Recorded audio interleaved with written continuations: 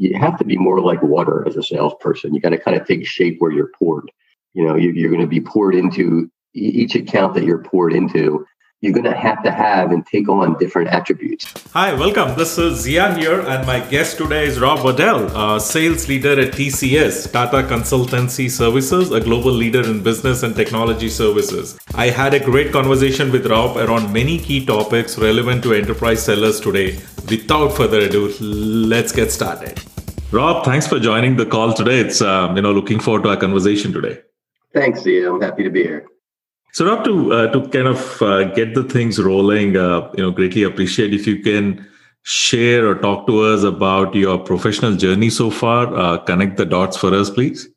Yeah, sure. And, I think what I've been fortunate in my professional journey is I had a good mix of experiences. I had a good mix of selling for software and technology companies and a good mix of selling for services companies. And I've had a good mix of culture in slightly different roles throughout my career. And I think in totality, when I combine all the experiences that I had, I think it, after 25 years, it left me with a good block of skills that was helpful. It started out working for Unisys. When I got out of college, Unisys offered a program where basically they basically just sent you back to school and taught you IT. And I started out actually as going to be a pre-sales person here, teaching me how to configure mainframes. And I thought, I don't think in 1995 it's the best thing for me to learn how to do this. So I kind of switched over to sales after about 8 months.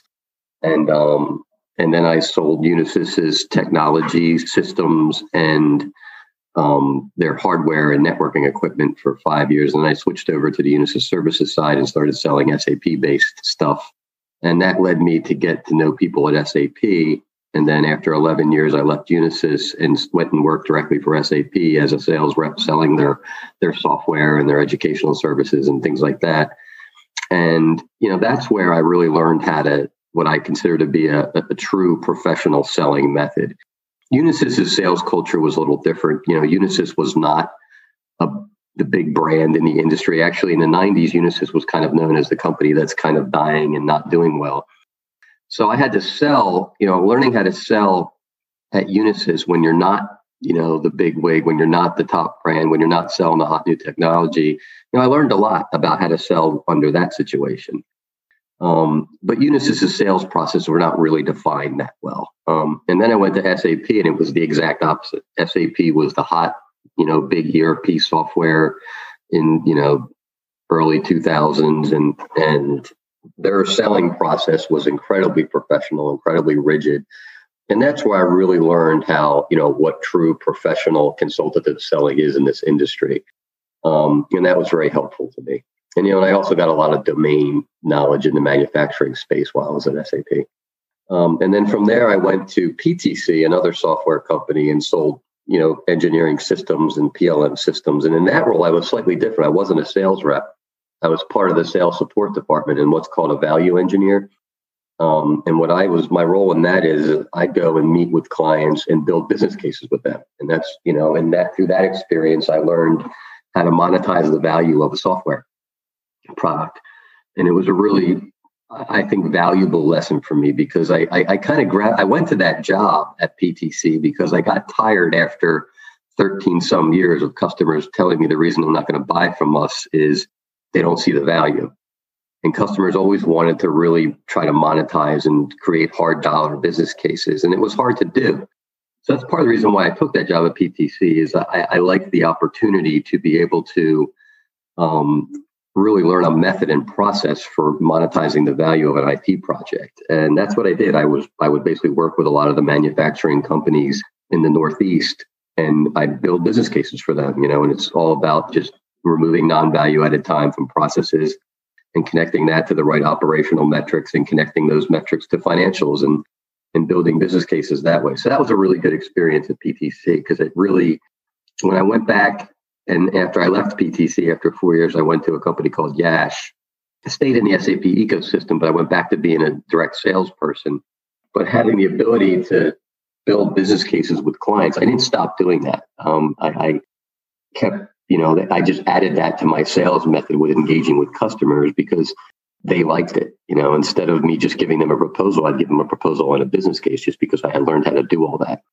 And I would do it as a value add. And it really helped me differentiate myself, not just my company, which I think is a big thing to do as a salesperson. And then from there, after Yash, and again, when I went back to Yash, that was my step out of the software world. After having 6 years at SAP and PTC selling software, I kind of decided, because at that point I had 6 years of software sales experience and 11 years of Unisys based, which is more like hardware and services around hardware experience. I decided that I liked services better. I just felt like selling services to me was really what I considered to be real consultative. Selling software is more like a pushy kind of sale. You don't have a choice. You've just got to sell your software. If you're selling services, you can sell anything. I can sell Oracle, I can sell SAP. So I made that decision, and that's why I went and worked for Yash. And that also kind of connected me to the larger world of outsourcing. Yash was kind of a niche SAP outsourcer, but they had based all their operations were based in India, and that's really when I got my first taste of offshore based outsourcing type selling. And after 3 years at Yash, Wipro came calling, and that's when I met UZ and made the commitment to really go work for a large tier one consulting company. And since then, that's where I've been between, Wipro and now TCS. That's what I've been selling is large IT services, consulting contracts, outsourcing, analytics, ERP, the whole suite of any really IT function that an IT shop has, I can now sell at companies like Wipro and where I am now at TCS. So that to me was kind of the final step in the career journey that I had. I wanted to get involved in these big, large outsourcing type deals. And obviously at TCS, we're the top, one of the top vendors in the world at that. So for me, this is kind of it. This is the whole journey I've had now after 25 years. I'm kind of where I want to be. Don't really have any ambition to do much more. So that's kind of been my journey so far. Great. And that is an awesome journey, Rob. And looks like you have become an expert at what you do, right? I mean, as simple as that. I also like the motivation that you shared from changing from one company to going to another company. So that's a pretty good story there. Yeah, and I kind of got lucky with a little bit of that. I was surprised when SAP came and recruited me, even though I had been selling SAP implementation services at Unisys. It was kind of, I didn't think that I really fit what they were looking for, but when they offered it, and I was kind of worried about how I do there, but I thought, okay, well, you know what? I really do believe it'll be good for my resume. And I think I'll learn a lot. And that's exactly what happened. But yeah, it worked out well. Makes sense. So Rob, I would love to, very interested to know when you start a new gig, right? When you move from one company to another company, what do you think you need to do in the first 90 days or so that you lay down the foundation for an awesome sales career at that organization? Right? What do you do, Rob? Yeah, well, the first thing I think you do is it's not even in the first 90. I think the best way to set yourself up for success when you're changing companies really happens during the interview process. And once, you feel like, when you're interviewing for jobs, I always say there's a switch that happens. It goes from them, it starts off with they're evaluating you and they're deciding if they want you. But when they decide that they do, the switch that occurs is all the leverage then falls to you. And I think it's important to realize that, because when you have that leverage after they've decided that you're the person they want to hire, I don't tell them right away that I'm ready to go work for them. What I do is say, okay, let's now talk about the territory. Let's talk. And I go all the way in and get commitments from, the hiring manager that, I'm going to have certain accounts that I know are pretty strong accounts in my territory. And that for me has always been really helpful. I've always come into these jobs with kind of an upfront contract with my hiring manager that I'm not going to just get the 15 accounts that weren't buying anything the last 5 years. I want accounts that are active. I want accounts that I know in the industry are strong or that I already have relationships with. And that to me is, been very helpful to do, because when you get that kind of agreement with your hiring manager, it changes the nature of your relationship with the hiring manager. And I found hiring managers actually like it because they look at it as, he's smart. He's thinking about how to make himself successful all the time. And that's kind of what they want. So that's the one thing I think will be a really helpful thing to do. And then as far as when you get into the first 90 days, the thing that I always say is, your sales leadership's always going to tell you what I call is the stock marching orders, which is go find a big deal, focus on large deals, get the highest level meetings you can. I think in your first 90 days, or really even your first 6 months, I also think it's important to just sell something. Just get your foot in the door somewhere, because that process of selling something, will teach you all the things you need to know about your own company. You'll have to learn all the back office processes for how the CRM systems set up new clients, for how you get pricing approved and contracts approved. And, you get to learn about the sales support department and, how they work and, what kind of talent is there. And, that's one of the things I always try to do in that first 90 days or 60 days, even if it's just a small staff aug, just sell something. Because a lot of salespeople, I think our sales leader, Amit Bajaj at TCS, he's really interested in stats, and he's really cool with stats. And one of the stats that he observed in the industry is for 90% of all salespeople that switch jobs, almost all of them, and more than half of them, literally will go the entire year and not sell anything. Some go 2 years before they really start selling things. So, just knowing that if you can then just get something up on the board in 6 months, a lot of the sales leadership will notice that. So that's the other big thing I think you can do. Those two things I would say are probably the two biggest things I've always done when I switch companies, is really just try to get something done quickly, even if it's not big. It usually isn't big, but you'll just learn so much in that process that when the real good one comes through, you'll be ready to do it. So I think that's what I would say the two big things I do are. That makes sense. Yeah. It's nothing like having a quick win, right? As soon as you get started. So that's yeah. And the other thing it does, though, is it really serves as a dry run for when the good one comes through. Because what you don't want to have happen is when the good one comes through, if you're doing everything the first time, it's the first time you're asking for pricing, it's the first time you're working with your pre-sales department, chances are you're not going to do a great job at it. And if you don't do a great job at it, you run the risk of losing the deal you could have won just for being too slow. And because customers don't measure value the way we measure value. Customers really measure value in terms of what they can count, and they really only can count speed and money. So if you're going to take, a long time to get proposals done, if you're going to get a long time to get pricing approved, you can lose a deal that you could have won. That's why I think it's important to just do something small first.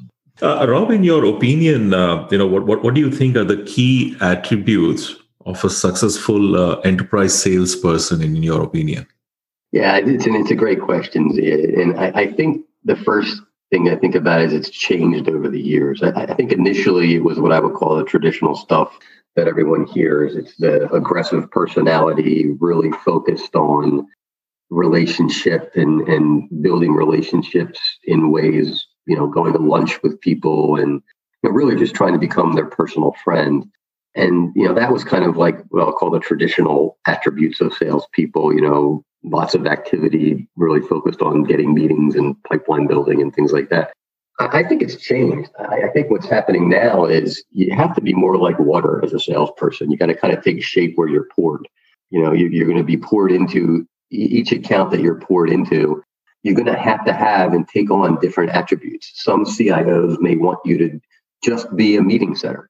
And the only thing they're really interested in is you just scheduling meetings where you're going to bring all your subject matters experts in and practice directors in, and they kind of just view you that way. And then so that's the way you need to be. But other CIOs may want to actually speak to you and want you to, be more involved, actually, help them write their business cases, help them develop presentations, really offer them guidance on how they're organizing the project evaluations and things like that. So in that case, in that situation, you need to be more like a project manager and a consultant. So I think that's the kind of thing that I'm changing is there's not just one attribute to have. You kind of got to be willing to look at each situation and have lots of different attributes. I think overall, you definitely need to be more consultative now. I think you need to be more focused on what I'll call business value messaging and really explaining to customers whether or not this is going to make or save them money, as opposed to what I would call the traditional power sales messaging. I think you need to have some expertise. I think all salespeople should have their own area of expertise, kind of like what I was talking about with me. Is I've learned how to, I have some process level expertise in the engineering world and PLM world, and I can write business cases. And, I do think salespeople shouldn't be afraid to actually develop some level of expertise somewhere. And I think you need more project management skills as well. The other thing I would say is, and I think this for me is a little bit of what makes me a little bit disappointed in where the industry is going for people like us is I have to be more internally focused now than I am client focused. I find nowadays that it's harder for me to sell internally than for me to get my clients to agree to something. I find today clients take meetings and they're happy to give you a chance to help them. The problem is when I then turn around to my own company, that what I want to do and the solutions and the costs and the things that I'm trying to build with the customer to solve their problems, a lot of times my own company doesn't want to do that. So the amount of internal selling I have to do now is literally probably triple what it used to be. And that becomes a skill. And I think, just internal selling, I would say, is a big attribute now that you have to be strong at, which for me, I think kind of hurts us a little bit, but it is what it is. But I would say those are probably the three biggest things. I think you have to be very flexible and the attributes will change from account to account. I think you need to be much more consultative and project-based, project management value type messaging. I'd say that's the second one. And I think the third one is you have to be a real strong internal salesperson. You have to really be strong at building internal consensus on what your client's trying to do. Tell us a little more about your current role, Rob. So talk to us a little more about your role and if you can share some challenges and what's working for you. Yeah, sure. So currently right now, I'm selling to manufacturing accounts in the Northeast. And manufacturing at my company is defined both process manufacturing, discrete manufacturing, and high-tech manufacturing. So I can sell to any of those kind of manufacturers.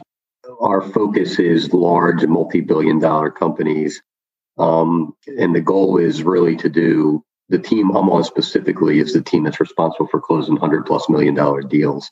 So in those cases, the people in the account I'm selling to is, we're always kind of, the CIO is always kind of in the center of it. But if you think about it like a hub and spoke model, you've got the CIO in the middle, but then connected to the CIO is all the business unit leadership.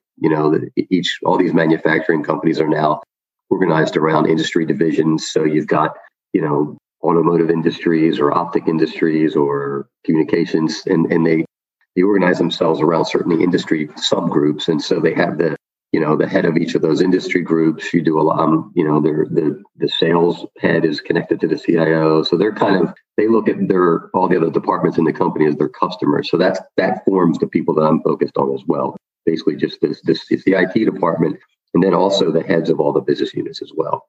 And so that's kind of the main focus of where I'm selling. And I think I would say it's, like I said, it's probably 50% of our time is spent with the CIO and the IT department, but then the rest is spent on business unit leadership. And I'm also starting to see that, this concept of digital transformation, there's now sometimes entire departments that aren't connected to the CIO that are focused on digital. So we sometimes are starting to see more of those, what I'll call, chief digital officers and things like that. So they're coming into the picture as well. But that's basically it's manufacturing companies, multi-billion-dollar, and trying to sell $100 million deals. And are there any top challenges in your current role today that you're facing, and how are you overcoming those challenges? Yeah, I think there's probably three, I would say, that I'm running into. One of the top challenges, well, we kind of already mentioned it, is the internal sell is harder than the client sell. For me specifically, that's definitely a challenge for me. Before 10 years ago, 15 years ago, when I came to an agreement on a customer that, they'd buy something from me, it would be, 1 or 2 hours of phone calls and everybody in my company would say, great, yeah, let's go do it. And that doesn't happen now anymore. So like I said, I'd say that internal selling is one challenge. The other challenge I've found is customers today are so focused and so dedicated to making consensus-based decision-making, meaning they're involving so many people. And I actually think it's to their fault. I think customers now want to build so much consensus before they pull the trigger on an IT project, they're actually losing the ability to make good decisions. Because what they're doing is not only are they having 20 people that need to say yes, they don't really even stack rank it. So you've got 20 people that all need to agree to do something, but none of those 20 people actually has seniority over the other one. So, it's not like you've got the CIO, they're one of the persons that says yes. The business unit head in transportation industry, that person needs to say yes too. And if that person says no, the CIO nobody can overrule over anybody. So I would say that what I'll call, very democratic based, consensus based decision making has become a big challenge for me. It used to be you could get, 2 or 3 people on board as long as you have the CIO and the budget owner. The guy who's signing the check and owns the budget, you get that person and the CIO, you're usually good to go. Now you need that person, you need the CIO, you need the budget owner, you need the check signer, you need legal, you need so many people need to say yes. So that's, I'd say, the second biggest challenge. And the other third thing I'm running into, this has kind of happened recently with me, but some of our competitors are signing contracts and developing relationships with our potential customers that make it impossible to penetrate. HCL's, I think, been doing a great job of this. HCL signs these, they're big outsourcing contracts. They basically make it virtually impossible for the customer to cancel. They're really good at negotiating really strong termination for convenience fees. They're really strong at, if they agree to certain rates and discounts, what they ask for in return is exclusivity. And they get customers to kind of put things in writing about having them be their exclusive strategic partner. And they're really actually defining what that means in contracts now. And, I've had CIOs tell me that they just cannot give us business for the next 5 years because of their current contract. So I'm starting to see that a little bit. And so I would say those are the 3 biggest things. That's interesting. I remember the IBM used to have similar contracts, right, some time back. So how are you? I know you answered the first point as to how you are overcoming the internal selling part of it. Are you able to do anything about the other 2 challenges, or is there anything at all in your control, Rob, there? Well, the internal selling, you can overcome that just by being a real huge pain in the ass. But I think the consensus building, I'm working on that. I'm struggling with it still. I think the one thing that I'm learning with consensus building is, you need to be aware of it. You need to accept it. You can't try to change it at your account. And then you just kind of position yourself as the organizational decision-making psychologist. And you got to just be talking to all of these people that you need consensus with. And you find yourself saying, well, hey, right now, CIO wants to do this and head of digital wants to do that. And, if you, are okay with any one of these, and maybe we can come up with a compromise and you can be the person who's seen as the consensus builder. And you do a lot more what I call psychological decision-making paradigm building. And that's the one thing I've found is to, you got to be willing to, kind of play that game and maybe not even, and also be afraid to maybe, get a little political with it. If 2 people, aren't really big fans of each other or have what I'll call turf issues of, who's going to own what systems, you don't be afraid to get involved in that, and I guess that's the thing I learned with consensus building is you can't be afraid of it. You have to just immerse yourself in it and leverage politics, and do it in a way that's going to make everybody happy. You don't want to be, well, if we can all line up on this solution and these 2 guys who don't want to do it will feel pressure and say they want to do it. I tried that once and that didn't work. So you really just got to keep trying to get everybody to say yes. And the third one is kind of still new to me, and I really haven't figured out how to do that with the contracts. Sure. And you brought up an interesting point. So another attribute probably for the sales guys these days is to be a lot more political, I guess, right? Mm-hmm. So. Yeah, I would say that's, one of the attributes of a salesperson. I would say we probably should add that one too, is you need to be a strong person with both your own company's internal politics and your customers' politics, because that is absolutely becoming a bigger issue in how customers make decisions. Is politics is very much coming into play. So Rob, many of my guests who come from the other side of the table, right, people who actually buy from us, have also noted that they are very, what should I say? They also look at the culture of the organization that they are looking to select, especially for large deals or long-term deals. So as someone who's working on large deals with your existing clients, how do you ensure that they get a feel of your culture without doing it explicitly? I mean, you cannot obviously put it on a slide and show it to them, right? How do you do that? Are there any best practices there, Rob? Yeah, so that's a great question. And also another absolute trend in the industry I'm seeing is our customers, especially in these large outsourcing RFPs where the process is really formalized, culture is becoming a huge part of it. And the thing that I would say to all salespeople is, you can't show and or change culture one person or slide statement at a time. If your customers, that's really important to your customers, just having a couple PowerPoint slides where you show that you have X% diversity and all these programs designed to, around inclusivity and diversity and things like that. That's not going to help. To do culture, you have to show culture. And, obviously, especially during COVID times when you have, these big online presentations where you've got 30 people from the client and 40 people from your company, if you're going to say you're doing culture, that, your team should look like that. It should look like a diverse company. And so the other thing I think people should realize also is that culture is not just language and color of skin. Culture is a lot more than that.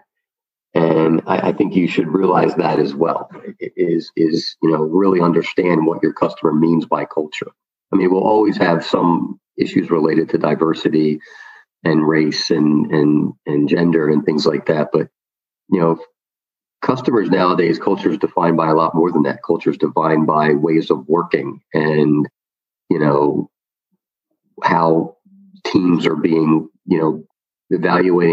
not evaluating individuals as much and more evaluating team performance and things like that. So you need to really be aware of how customers define culture. But the best thing you really got to do is just show it and live it. That's where you'll do it. You're not going to do it just by putting up a slide. You got to really let them see it. Let them see diversity, let them see differences of ideas, and let them see inclusivity, let them see, really healthy team, incentive and team building programs and things like that. So I would just say you got to live it instead of read about it. I would say makes sense. Actually show it in action, right? Yeah. So Rob, we obviously, all of us have had deal losses that have been, pretty close to our heart, right? So are there any losses that you can, talk to us about, especially the learnings from those recent deal losses, if you can?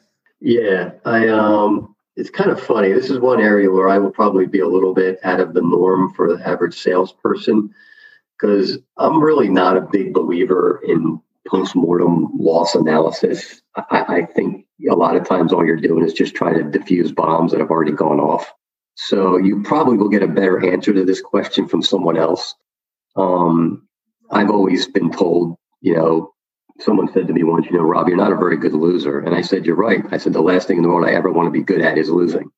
So when I lose, I tend to just let it go. I mean, unless there's something really avoidable and really obvious.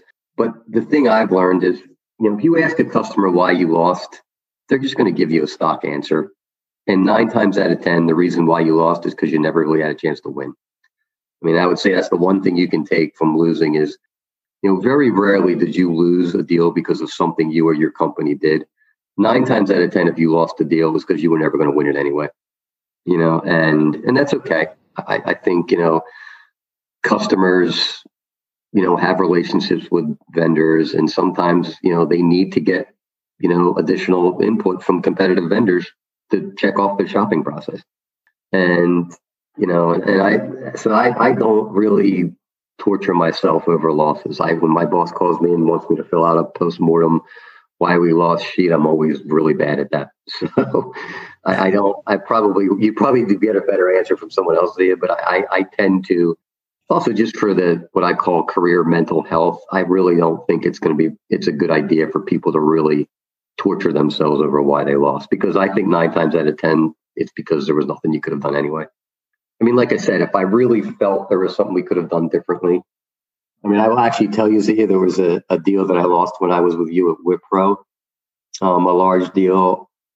And, I would say the one thing I would have done differently there is really insisted on a different team and a different group of people, because the customer really just ended up not liking, we had built a really good relationship within, a local based team in the field. And when the big deal came, all these leaders from different parts of the world came in and just declared this account their deal too. And the customer just didn't like them. And we ultimately ended up, losing a deal we were told we were going to win when the RFP hit the street.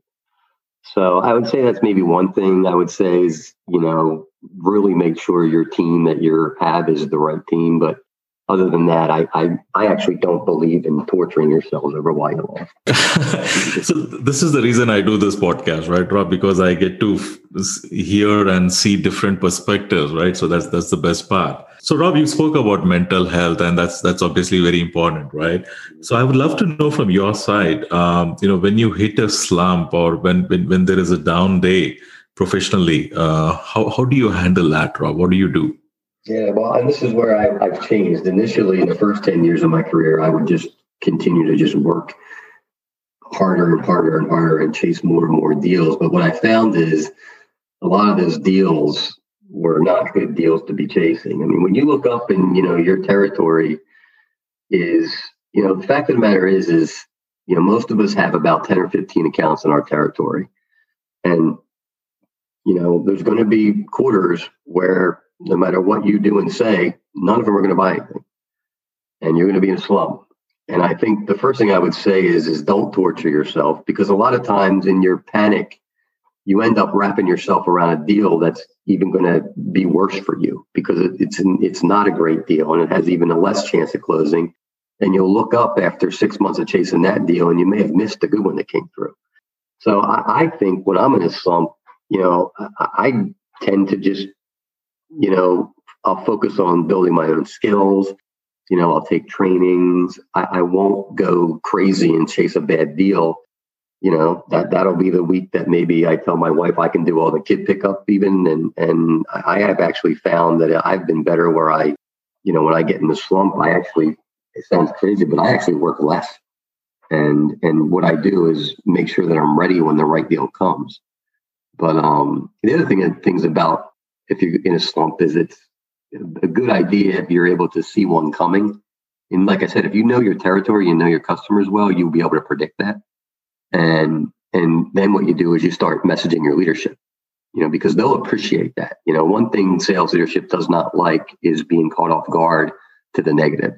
The worst thing you can do is go into a quarter telling your leadership everything's going to be fine when it's not. I found I do the exact opposite. I tell it's going to be a disaster and don't expect anything, because it usually ends up being the truth. So those are, I'd say, a couple of things you can do in related to that. But I think the main thing is, again, from a understand if you're in this game as long as you and I, it really is a marathon. And like any marathon, there's going to be miles where you're just struggling, and you just got to grind through it. You go through it. Don't try to go around it. Don't try to fix it. Don't try to change it. You just got to time will always fix that slump. Makes sense. This has been great, Rob. So I have one final question, which is also very important in my opinion. Is Okay. So especially in large accounts, right? We all talk about having coaches or champions or anything on those lines. But when you start in a new account, how do you go about identifying a coach for yourself, and then how do you invest, or what do you do to build a coach or champions in the account? Yeah. As far as identifying the coach, usually that's easy to do. It'll usually be someone who's either the owner of the project or someone who cares about the project the most. And then you start to think that maybe they like your company a little bit, or maybe they like you. And that I find usually presents itself pretty easily. But the thing that I think is most important about building a coach is you need to let them know that that's how your company is seeing them. And you need to get an upfront commitment from them that they're okay being the coach. And then once you get that, then you got to coach them on how to be a coach. Because a lot of, customers, they'll be fine with letting you call them their coach. They'll be fine with being the person that helps you and roots for you and things like that. But they won't always know what actual coaching stuff they can do with you. And so a lot of them is, I coach them how to coach us. Say, this is the kind of stuff we're going to really need from you. This is when we're going to need you to stand up and support us. This is where we're going to need you to challenge us. This is where we're going to need, like I was just coaching, our friends over at, the account in your neck of the woods, that I'm saying, you need to, type up an email to our leadership and let them know that, we need to sign a contract because our competitors are. Because they're not going to do it until they believe that, we really need to do this. And I had to just coach our coach to just write that email. And that's the kind of thing, like I say, don't be afraid to coach your coach on how to coach you. So I think that's the big thing that I'd say I found is important with building coaching is making sure that they're aware that you want them to be their coach and they're in agreement with it. But then, really being specific on, what coaching stuff they need to do with you. That's an awesome point, Rob. Thanks for sharing that. So this has been great. So Rob, I know TCS is a great company to work for. Are you aware? Are you guys hiring? If you are, what roles and what is the best way to reach out if anyone is interested? Yeah, we're always hiring. We are always looking for good salespeople. I would say you can always reach out to me. Our own company's website, I know, has recs out there, although I hear that's kind of hard to navigate. But I would just say start with me. You could also look at any of the leaders, the sales leader types on LinkedIn. They're all always hiring. I would not be afraid to connect with them on LinkedIn. You just do TCS sales leadership on LinkedIn, you'll get all of them. And they're constantly, they actually do this themselves now. I know my boss does this. He's got tons of people he's connected with on LinkedIn for no other reason that he's thinking they might be potential sales candidates if a rec ever comes up. So I would say, don't be afraid to, you could call me first and I'll give you the names. And then I would say, don't be afraid to connect with them on LinkedIn and start developing dialogue that way. But I think, like I said, if you start with me, I can certainly find out who in HR is running the reps and, things like that as well. But lately, I'm finding, though, a lot of the sales leads with TCS are coming from recruiters that are connected directly to the hiring managers. So our HR department, I feel like, is kind of removing itself from what I'll call the initial identification phase of candidates. They get involved, in a certain level of the interview phase, but our HR department's less and less involved in the actual initial identifying the resumes and stuff like that. Rob, thanks for taking the time to join the call today. Appreciate that. Yeah, thanks, Z. It was very fun. Anytime. Okay. Thanks for listening. Hope you enjoyed today's episode. Please do subscribe to the podcast, and I will greatly appreciate if you can leave a review. If you have any suggestions for future guests or any feedback, please write to me at zia@sellingtoenterprises.com. See you on the next episode. Thank you.